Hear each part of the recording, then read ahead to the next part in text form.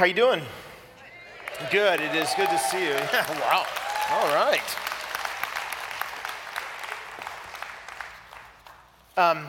It is great to have all the campuses join us as well. There's folks in Aurora and Crystal Lake and the Cathedral, and I'm going to keep, help me. I know Elgin. I'm missing one. North Shore. Oh, they're forgettable. I'm kidding. God bless you guys up in the North Shore. I was actually out at Elgin this week. Those of you guys who have been to that building, of course, many of you have. It is a labyrinth. I have no idea where I am. I know I have an office there. I don't actually know where it is in the building. I sometimes arrive at it out of just dumb luck. This last week on Friday, I was trying to show my wife and daughter, who just arrived on Thursday night, the building out there and where my office was. And I said, no, it's over this way. And we came out, and I'm not sure where I was. And then I walked around for a while, and then I ended up, I think, in St. Charles. And finally, this dear girl who is part of the facility crew there, her name is Kia. She looked at me. She said, "Hi," like she knew me. And I said, "Can you help me?" She said, "Yeah, I can take you where you need to go." And then she walked it somewhere I don't even know and didn't remember. And then she showed me my office. So if you're in Elgin and you see me wandering around, please help. Yeah, I would not be here today if it weren't for Kia. So shout out to Kia. God bless her. God bless her.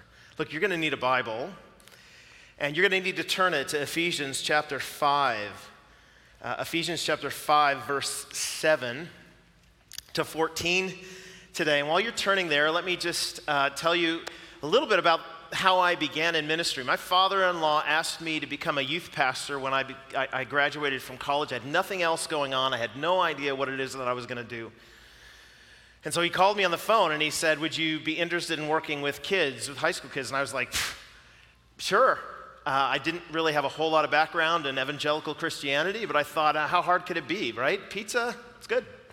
So I went to the middle of nowhere in a wheat field in eastern Washington, which seriously, the church was right in the middle of a wheat field out there. And as a youth pastor, there was my opportunity to build up some leaders and get some of the kids in the community around. It's a very small town, about 2,000 people. So we're not talking like big youth ministries, but we actually had a lot of kids from the school start attending our youth ministry. It was in my house, my apartment, which was above a morgue, which I'll tell you about another time.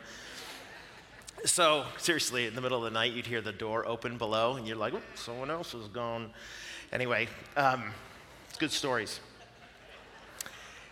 Anyway, we'd have all these kids over into our apartment, and that would be our youth group. And there was one guy who was a leader who I asked, he'd been involved for a long time.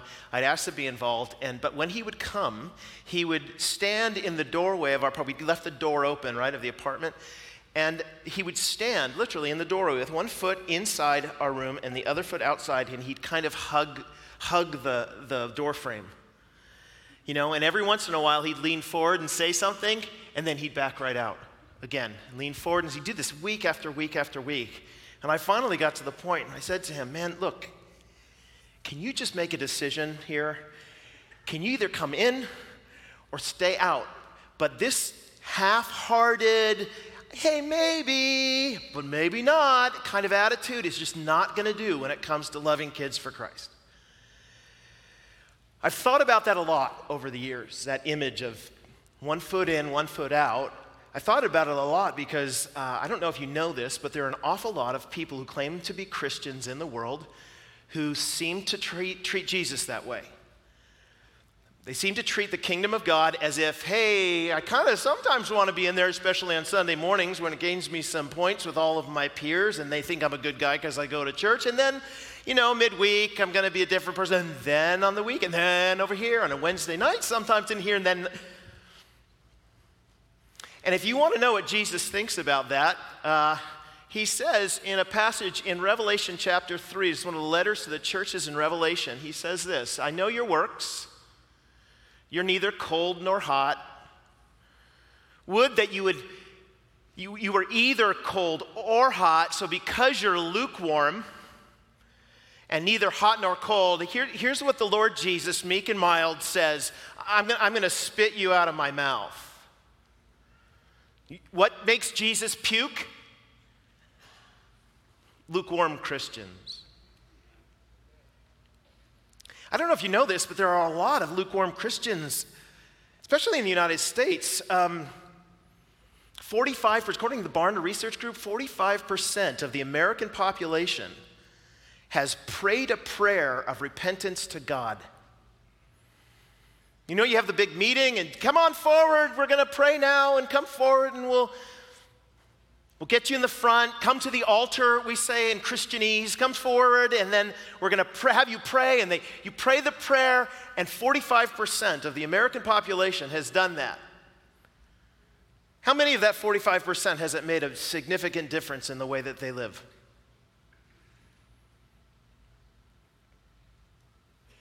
There's a lot of lukewarm Christians. Christians?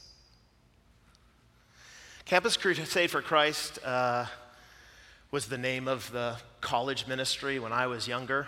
I think it's called Cru now. They used to do this illustration that really tried to explain kind of the different way people relate to Jesus. They said there are three ways. Now, I'm not suggesting that they were right that there are three ways. I have some problems with this illustration, but I actually think it does describe a little bit of the lukewarmness. They would say, look, there's some people, they draw these big circles. You like my board? I love my board. Okay, there's three different kinds, right? This is not a surprised person.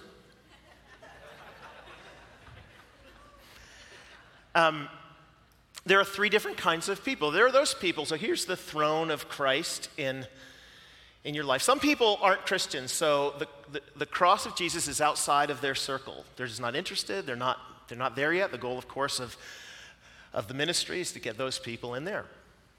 And then there are people, though, who are true Christians, and they have the throne, and then they have Jesus sitting on the throne of their lives. They treat him as he's the king and he's the Lord. But then there's this group, said Campus Crusade and Bill Bright. There's a group of people who have Jesus in their lives, but he's certainly not on the throne. What do you do with these guys?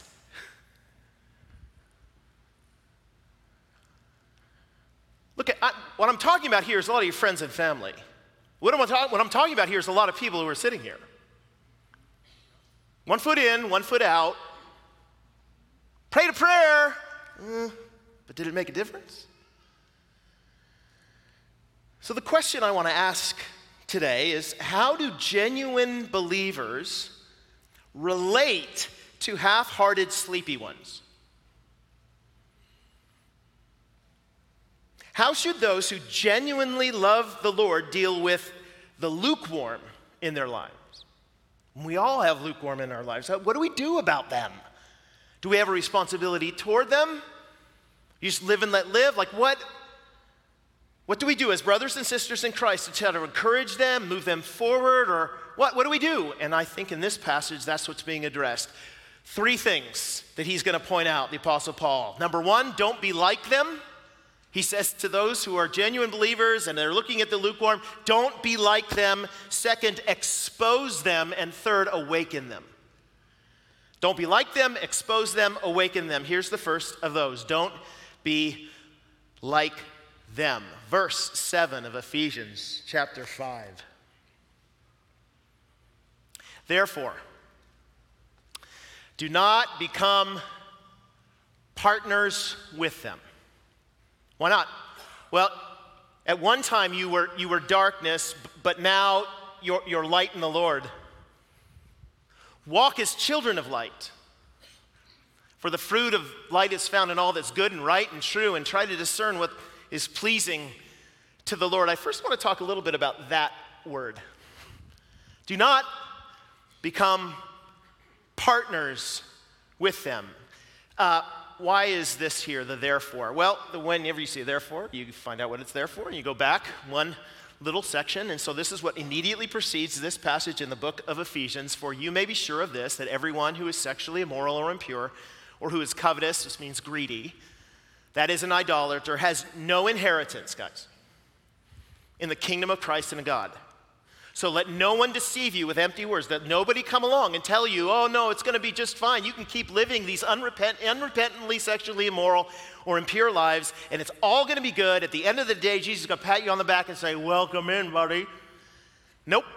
They have no inheritance in the kingdom of Christ and God. Let no one deceive you with empty words. For because of these things, impurity, sexual immorality, greed, the wrath of God comes upon who? The sons of disobedient. He's calling Christians that. He's calling a bunch of people who, this is to a church, a whole bunch of people who say, oh, I'm a Christian, but I still live sexually immorally. The sons of disobedience. Therefore, do not become partners with them. What them? The sons of disobedience. Don't become partners with them. What does that mean? What does it mean to be a partner? Well, that word actually is translated in other places as partaker or participant with. One of the challenges I have in my marriage is that my wife's amazing. Now, she is amazing, but she also has these idiosyncrasies like a love for broccoli. Most of you know that broccoli is the devil's tree, yes? She thinks it's not. She thinks that God made broccoli. He didn't. It's part of the fall. God made M&Ms, and then Satan turned it into broccoli, right? So anyway, she has this thing. She's like, well, Jeff, you need to be eating broccoli because it's good for you. Look, it's green, and it looks like a tree, and you eat other trees. So I'm like, no, I'm not going to eat broccoli. I've tried it before. It's terrible. Like when you cook it, it makes the entire house smell like the cat did something in here. I don't want to eat the broccoli. It's terrible. It's terrible. She said, yeah, but what if I cover it with a lot of cheese? Doesn't help. Doesn't help. You could cover it with chocolate. I still wouldn't eat it. Right, so broccoli. But she's always trying to get me to eat the broccoli. She wants me to partake of the broccoli. She wants me to be a participant with her in the broccoli eating. She wants me to be a partner in darkness. That's what the word means. So when we read that, we think to ourselves, well, it means we're not supposed to go into business with people. It's not what he's saying. Do not become partners with them means don't follow them in their wickedness. Don't follow them in their sexual immorality. Don't follow them in their impurity. Do not become like them. Why not? Like, what's his reasoning for why you ought not become like them? For, there you get it, at one time you were, past tense, you were darkness, but now you're light in the Lord. So walk as children of light. You used to be somebody who was a son of darkness. That's what everybody was. But then God in his grace transferred you from the kingdom of darkness to the kingdom of God's dear Son, and now you're light in the Lord. Which way should you live, as a son of darkness or a son of the light? Walk as children of light. Be who you are. I got a phone call this last week. My son took it. It was a phone call from the government of Canada. And if you don't know, if you've not seen in the news, Canada has decided that if you come back from anywhere across the border, you have to quarantine for 2 weeks. Doesn't matter mostly for anything. They've just changed it so that if you have your full vaccine, you can try to prove it, you can get out of it. But for the whole year, it was like travel anywhere outside of Canada, even if you're a Canadian citizen. You come back and you have to do 2 weeks of house arrest, basically. You stay in your house. You weren't allowed to go in your front yard. You had to stay on your balcony for some reason. Oh, anyway, I went back to Canada just a number of weeks ago, and they wanted me to quarantine fully, even though I was fully vaccinated and stuff. And so we were only there for a couple days, and then we came back. But on their books, I'm still supposed to be quarantining there. So they called on the phone, and they say, hey, we're just checking in on you to make sure that you're quarantining. And my son said, no. And they said, well, why not? And he said, we're not there. We're not there. We're in the United States now. And they said, well, can you verify that for us and whatever like that? And my son was like, no, talk to you later, right? And we're done. So why is he able to do this? And the reason is simple. The reason is that we don't live under that kingdom any longer.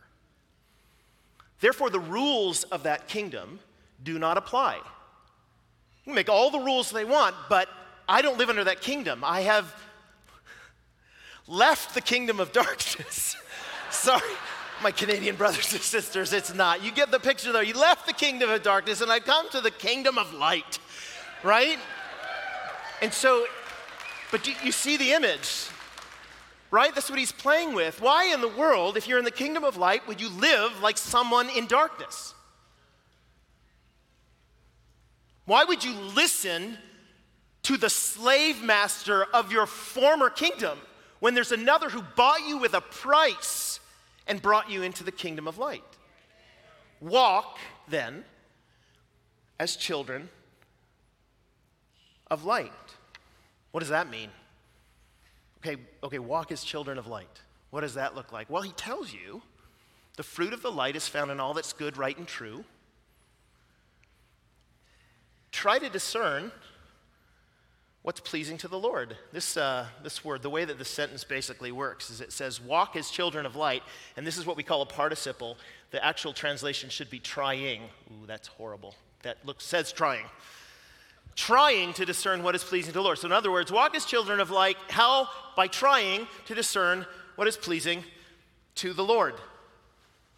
So the thing that every Christian should be asking themselves at every turn in every situation is, what will please the Lord my God and Savior and King and owner, because we are slaves, what would please him in this circumstance? Because I'm under his jurisdiction, I'm under his authority, his benevolent kindness. I'm under it, not under what the kingdom of darkness wanted me to do. So Romans chapter 6 uses this image really well. Paul does this language all over the place, okay? So I'm just going to keep showing you passages where this be who you are is everywhere. He says, but thanks be to God in Romans chapter 6 that you who were once slaves, there it is, once slaves of sin, you have become obedient from the heart to the standard of teaching to which you were committed, and having been, past tense, having been set free from sin, you have become slaves of righteousness. Don't tell me that you're totally free. You were transferred from one kingdom and one dominion and one ruler to another.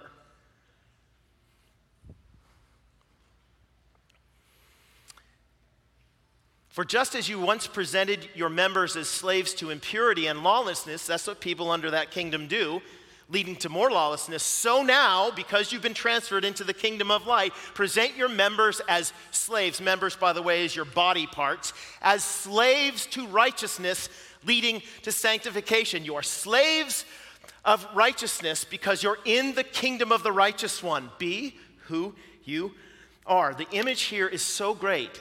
I just want you to picture in your mind that you are a slave. The people here in the States, we have a rich, bad memory of that kind of thing. Imagine that you are a slave. You've gotten off the boat. There have been competition to buy you. The person who finally wins takes you in shackles to their property, and they do with you whatever it is that they wish because you are their property now. They use you for different sexual reasons. They use you for kinds of work. They don't really care a lot about you except in the same way that you care about your car. You got to keep it working so you can get to your job. You're whipped when things don't go right. You're whipped when they kind of go right, but they don't go fully right. You live in that kind of situation as a slave to this wicked master for years and years and years. And then one day, a kind, benevolent master comes along and he purchases you. And when he purchases you, he says to you, he looks at you in the eye and he says, look, I didn't buy you so that you would have to serve me like that. I bought you out of grace. I bought you so that I could set you free. Now, your response to this king should be, I will do whatever you say then. I mean, if you bought me with grace, I got nowhere else to go. You're kind and benevolent and lovely. So then you live with him for a while and you realize that life is totally different under this king, under this slave owner. But then one day you're walking down the street of the village and across the street you hear your old slave owner. Boy, he says, get over here. Every part of your being wants to respond by saying, oh, yes, sir. Because you're used to it, right? You're used to it. What should you do in this moment when your old master calls you to submit to his authority? Come over here, serve me, he says. You should stop in the middle of the street and think, who am I? Do I belong to this one or to another? He's calling you on the phone saying, are you quarantining? What should you say? No. Come, boy. No. I said come. No. Guys, listen, this is the way you walk in Christ. You have to recognize at each step of every day that there will be a call from your former master, sin, and he will want you to come and submit to him at every turn. Come on, look at those images. Come on, gossip like that. Come on, lie. Be greedy, come on. That's the real life, is in all of those things. And he's gonna call you to live that way, but listen, you don't have to. You can stop in the middle of the road and say, I think you're a bit of a jerk, so I'm not gonna listen to you. I counsel men from time to time who are struggling with pornography, and one of the lines I hear repeatedly from them, I just can't give it up. I can't be free from it. And the first thing I say every time, you are free from it. Do you understand? You are free from that master. You are. So be who you are.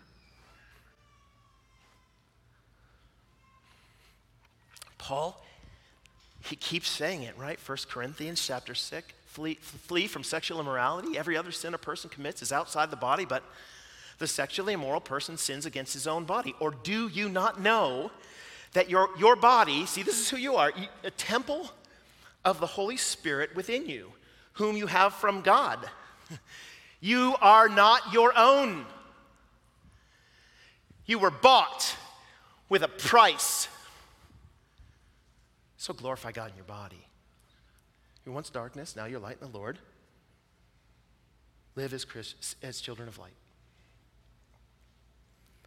So don't become like them. This is first line. Is like you see all these people who are half-hearted Christian people around you. Don't become like them.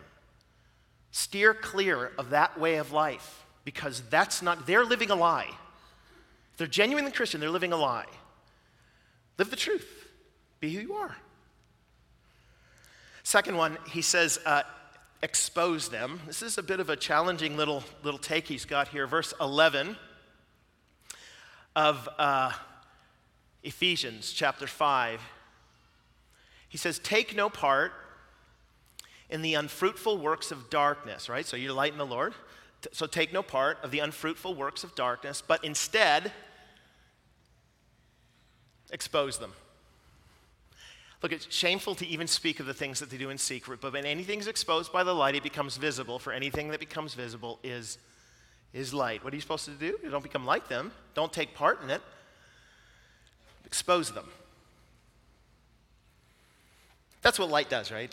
We all know this. When we were little kids, our parents would say, go downstairs to the basement, and all of us would shudder. Oh. I don't want to. Why not? Oh, it's dangerous. Mom and Dad. We had a house that had a big basement. So my mom and dad would send me down to the basement from time to time. I don't know what my mom was thinking. She used to put like all of the non-perishable things way, way back in the corner of the basement. You could walk through a labyrinth of doors and you would come to this other door. You'd open it up and it was like a bunker. Like you could see the foundation of the house around it, and then there's little shelves and you'd have to go in there, right? It smelled like a zombie was living there. So you'd go down there and you'd have to go past the furnace room, the door that went underneath the stairs, which is exactly where I would hide if I were one of them. And you keep going through. My dad had an office in there, a large office, and so you'd have to kind of walk through. What do you do as your little kid when you're going through there? Well, first of all, you do it as fast as you possibly can, but you never do it in the dark, right? You put the light on first and you wait, because that's going to flush them out, right? And then you go forward again and you turn another light on and wait. And you find that's what light does. It exposes the zombies, and you know that. It exposes what's in the dark, the danger of the dark. I used to work at a camp, and one of the things we did, we'd have a weekend that we'd take a bunch of the kids who really wanted to have a camping expedition. We'd take them away to this place up in the mountains. And it was after a week of camp with a bunch of junior high kids, and so some of them would get little crushes on each other. And now when we're up in the mountains, this would be their opportunity to go hide in the bushes and smooch each other. And so as one of the counselors, my job in the evening was to take my very bright flashlight and shine it in the bushes, right? Everywhere you know what it's like. You hear rustling. Oh, that's a bear. No, you go over here and they're the kids and they're smooching. Oh, and they look, like cockroaches ready to, no. They're not cockroaches. They're lovely, lovely young children who made in the image of God. But that's what he's saying here. I want you to expose them. You are the light. Expose them. Now, there's a couple different ways I think that you can expose them. What does it look like to expose the works of darkness? Most of us, when we hear that, they're like, oh yeah, that's what Westboro Baptist is doing, right? Outside the graves are the ones who are shaking their fists saying, God hates all of you because you're not righteous like we are. No, this is not referring to unbelievers, right? The whole context here is about Christians. The sons of darkness are people who think that they're Christian but are living lives of sexual immorality, unrepentant sexual immorality. So, when it says expose them, it's saying expose so-called Christians who are perpetuating in unrepentant sin. Expose them. How? Well, did you notice the language here says that you are the light? You were once darkness, now you are light in the Lord. Probably one of the things that's meant here is that when you live your life genuinely out in front of all your brothers and sisters, those who are real and those who are fake, one of the things that you will find is that your realness, your genuineness as a Christian will shed light in comparison on those who are not. You seen the laundry commercials? Laundry commercials are the same the world over. Basically, here's a sock we washed with, your grandmother's Tide. And here's a sock that we washed with Persil. Notice how the Persil one gleams, right? The Tide one is dirty and gross. By the way, I don't Tide, this sermon brought to you by Persil. So I don't care which brand you pick here. I'm just saying that there's a comparison going on. Well, that's what happens when you as a Christian live your life freely and openly and honestly and genuinely as a real Christian. The fruit of righteousness is showing itself, and it tends to, by contrast, expose the fruit of unrighteousness. People outside the church look at you and end up saying, you know what, that person's different. That Christian is different than that one who says that they're a Christian. So yeah, one of the ways that we expose them is we live holy lives around each other. But another way that we expose them is we rebuke in love. There are a lot of misunderstandings about judgment among Christian people, even that language, judgment. You know what the most well-known verse in the Bible is? Most of you would know. There it is. Judge not, that you be not judged. Like everybody knows it. Judge not, that you be not judged. For with the judgment you pronounce, you will be judged. And with the measure you use, it will be measured to you. So whatever standard that you have in judging other people, that is a standard that God will apply to you. So why do you see the speck that is in your brother's eye, but don't notice the log that's in your own eye? Or how can you say to your brother, let me take the speck out of your eye when there is the log in your own eye? See, you hypocrite, what he's talking about here is hypocritical judgment, right? I'm speeding really fast and going, what a jerk that guy is for speeding. I lie all the time. I can't stand it when people lie to me. That's what he's saying. So if you're going to go and confront your brother or sister and say, you're such a liar, and you've been lying all the time, that's what it's saying. Wait a minute. You hypocrite, listen to what Jesus tells you to do. He said, first take the log out of your own eye, and then you will see clearly to take the speck out of your brother's eye. He's not saying don't take the speck out of your brother's eye, you just take the log out of your own first.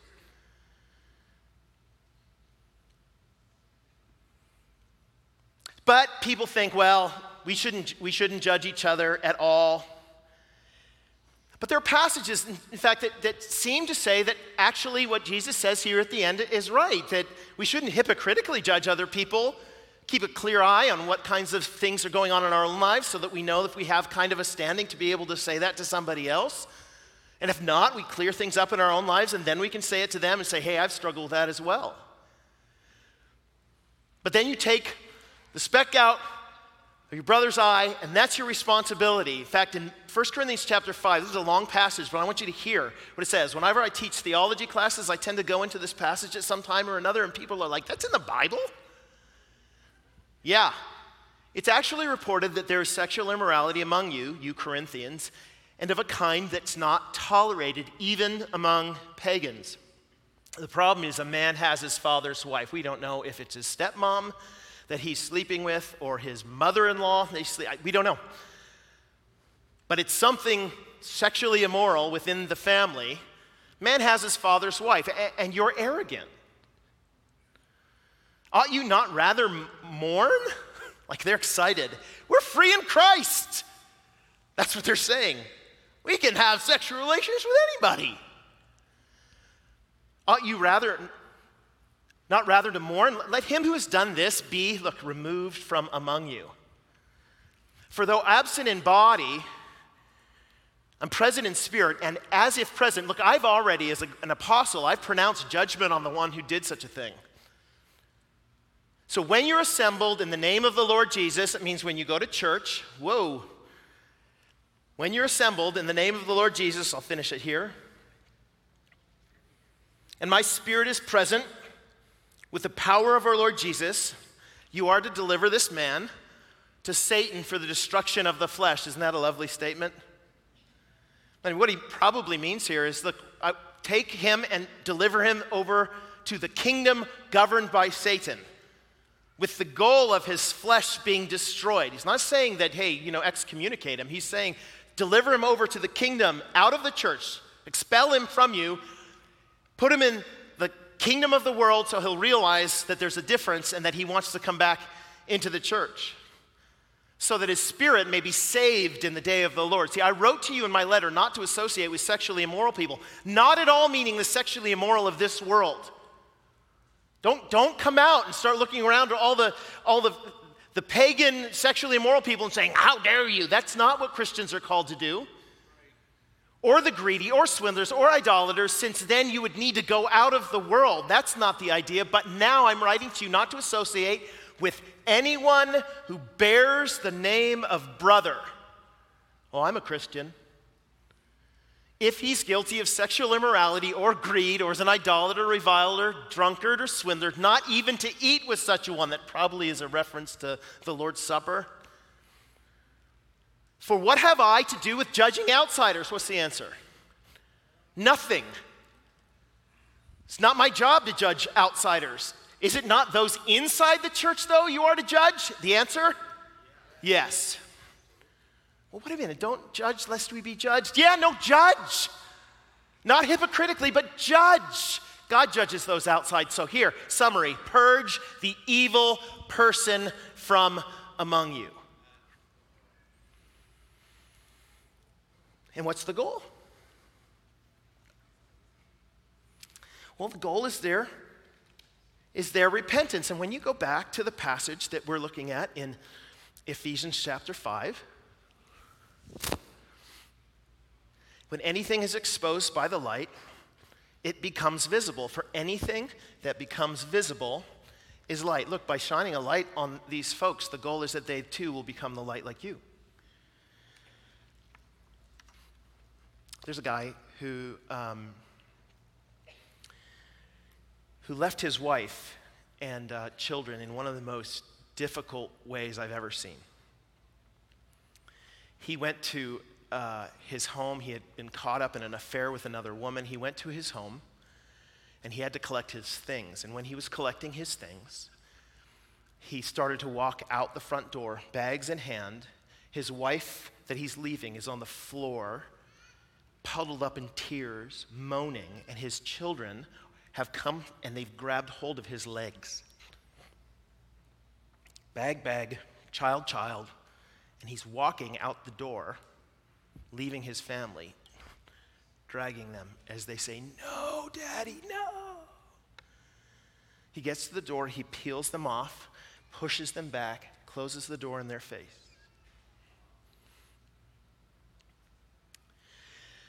The good news about this, the reason that I know him is because through a series of circumstances, everything blew up with his girlfriend, and he genuinely came to faith in Christ. He realized, look, I wasn't a Christian. I genuinely came to faith in Christ, came back to his wife and his daughters, pleading for forgiveness. In the end, he's now really, really committed believer in the Lord Jesus. What's really interesting to me, though, is that while he was away from his wife and his children, living this life of unrepentant sexual immorality with another woman, there were two groups of people talking to him. One group was her family. And her family was pleading with him. You do see that what you're doing is clearly against God's way. You do see that you claim to be a Christian, and yet you're living in such a way that denies that profession. Guys would get together with him repeatedly. The parents, her parents, would get together with pleading with the guy. You need to repent. You don't understand. It's not just your marriage that is at stake here. Like, I'm afraid that you're fooling yourself into believing that you're actually a Christian when you're not. The other group, which included his parents, was like, you know what? Don't worry about it. These are Christian people. Don't worry about it. She wasn't the perfect wife anyway. It was a difficult marriage anyway. And you know what? There's a possible way for you to love your kids in this situation, but for you to go back groveling on your knees, she basically pushed you into this situation. Both Christian parents, two words. This guy comes back to faith in Christ, and you know who he's the most angry with? First himself, and second his parents. Because they lied to me. They lied. How is it loving for them to just not tell me the truth? Responsibility of brothers and sisters in Christ with those who are walking away from God and his ways, but yet profess to be Christian, is to confront them. So, don't become like them. Second, expose them. Lastly, awaken them. There's a verse at the end here that's really, really great. Oops. Therefore it says, "Awake, O sleeper, and arise from the dead, and Christ will shine on you." And so usually in the Bible when that shows up and the quotes show up, you're like, oh, that must be from the Old Testament. He's quoting it. It's not a quote from the Old Testament. It's actually probably a quote from an early Christian poem that they used to sing in church services and stuff. Awake, O sleeper. I'm going to sing it. Awake, O sleeper. Probably not that tune. Awake, O sleeper, and arise from the dead, but Christ will shine on you. And his point here is, look, at the end of all of this, this is a plea, isn't it? Awake, who? O sleeper. He's actually pleading with the people who are calling themselves Christians but aren't living in light of these things. And he's saying, come on, arise, wake up. Don't you realize who you are? You're people who in Christ have risen from the dead.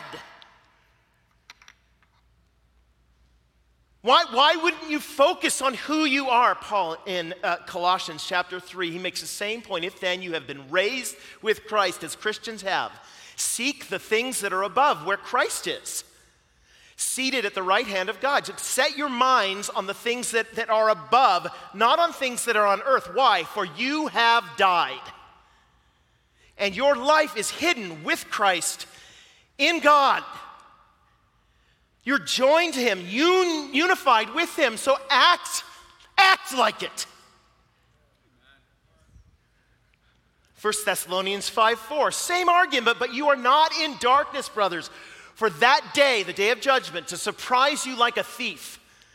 You're all children of light, children of the day. We are not of the night or of the darkness. So then, let us not sleep. Awaken, arise, O sleeper. As others do, but let us keep awake and be sober. There's a story about this old lady that I read about a number of years ago. And I'll just finish with this. She was known for visiting the soup kitchens in her town. Every soup kitchen knew who she was. She'd show up, on Monday at one soup kitchen, on Tuesday at another soup kitchen, Wednesday at a soup kitchen, dressed in just poor clothing, dirty. Week after week after week, she'd show up. Well, she was old, and so a number of years went by her doing this, and eventually she died. Now, the people who ran the soup kitchens knew her, so they showed up at her funeral. There's very few people there. Funeral happens, and as they're walking out, a lawyer comes and says, listen, I need you to, is your name, Joe Smith, is your name Nancy Jones? I need you to come into this office over here because she left you something. And these people are like, what did she leave me? Her tattered clothes, her leftover food. They went into the office, 3 or 4 of them, the people who ran the soup kitchens. They sat down across from the lawyer, and the lawyer said, well, to you she's left $1 million, and to you she's left another $1 million, and $1 million for all 4 of them. This woman had $4 million, and yet she was living like a pauper.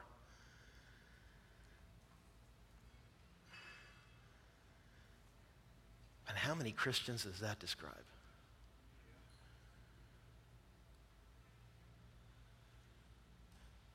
Jesus is risen from the dead, and he has given you new life so that you sit along with him at the right hand of the throne of God with all power and authority that he has given to you. Yet, you are literally the children of the King. Rich beyond measure. Once darkness, but now light in the Lord, but raised with Christ. If there is anyone who should be awake, it's you. So wake up, O sleeper, wake up.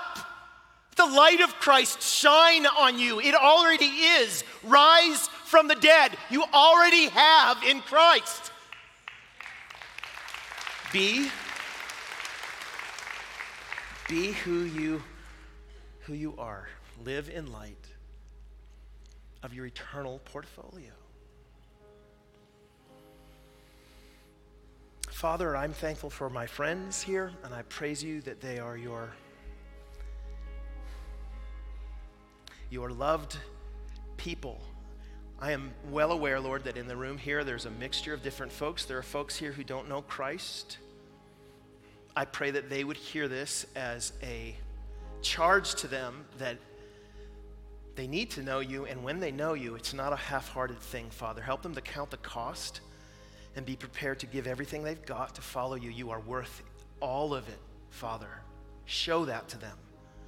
There are people here, Father, who are genuine Christians, and they have lots and lots of folks in their lives who are half-hearted, not sure what to do. I pray that this passage would speak to them particularly. Encourage them, Father, to not back down from speaking or showing them that their brothers and sisters, so-called brothers and sisters, that they believe and want them to walk in Christ better and more. And I pray, Father, for those of us who might be asleep, Lord. The Spirit, your Spirit is the only power that we know of that can raise the dead. So would you do it? Would you awaken them that they might have renewal in their hearts and lives and come to you recognizing that the ways that they've lived in the days gone by are not sufficient for someone who is the child of a king. Let's live in light of who we are, we pray. In Jesus' good name, amen.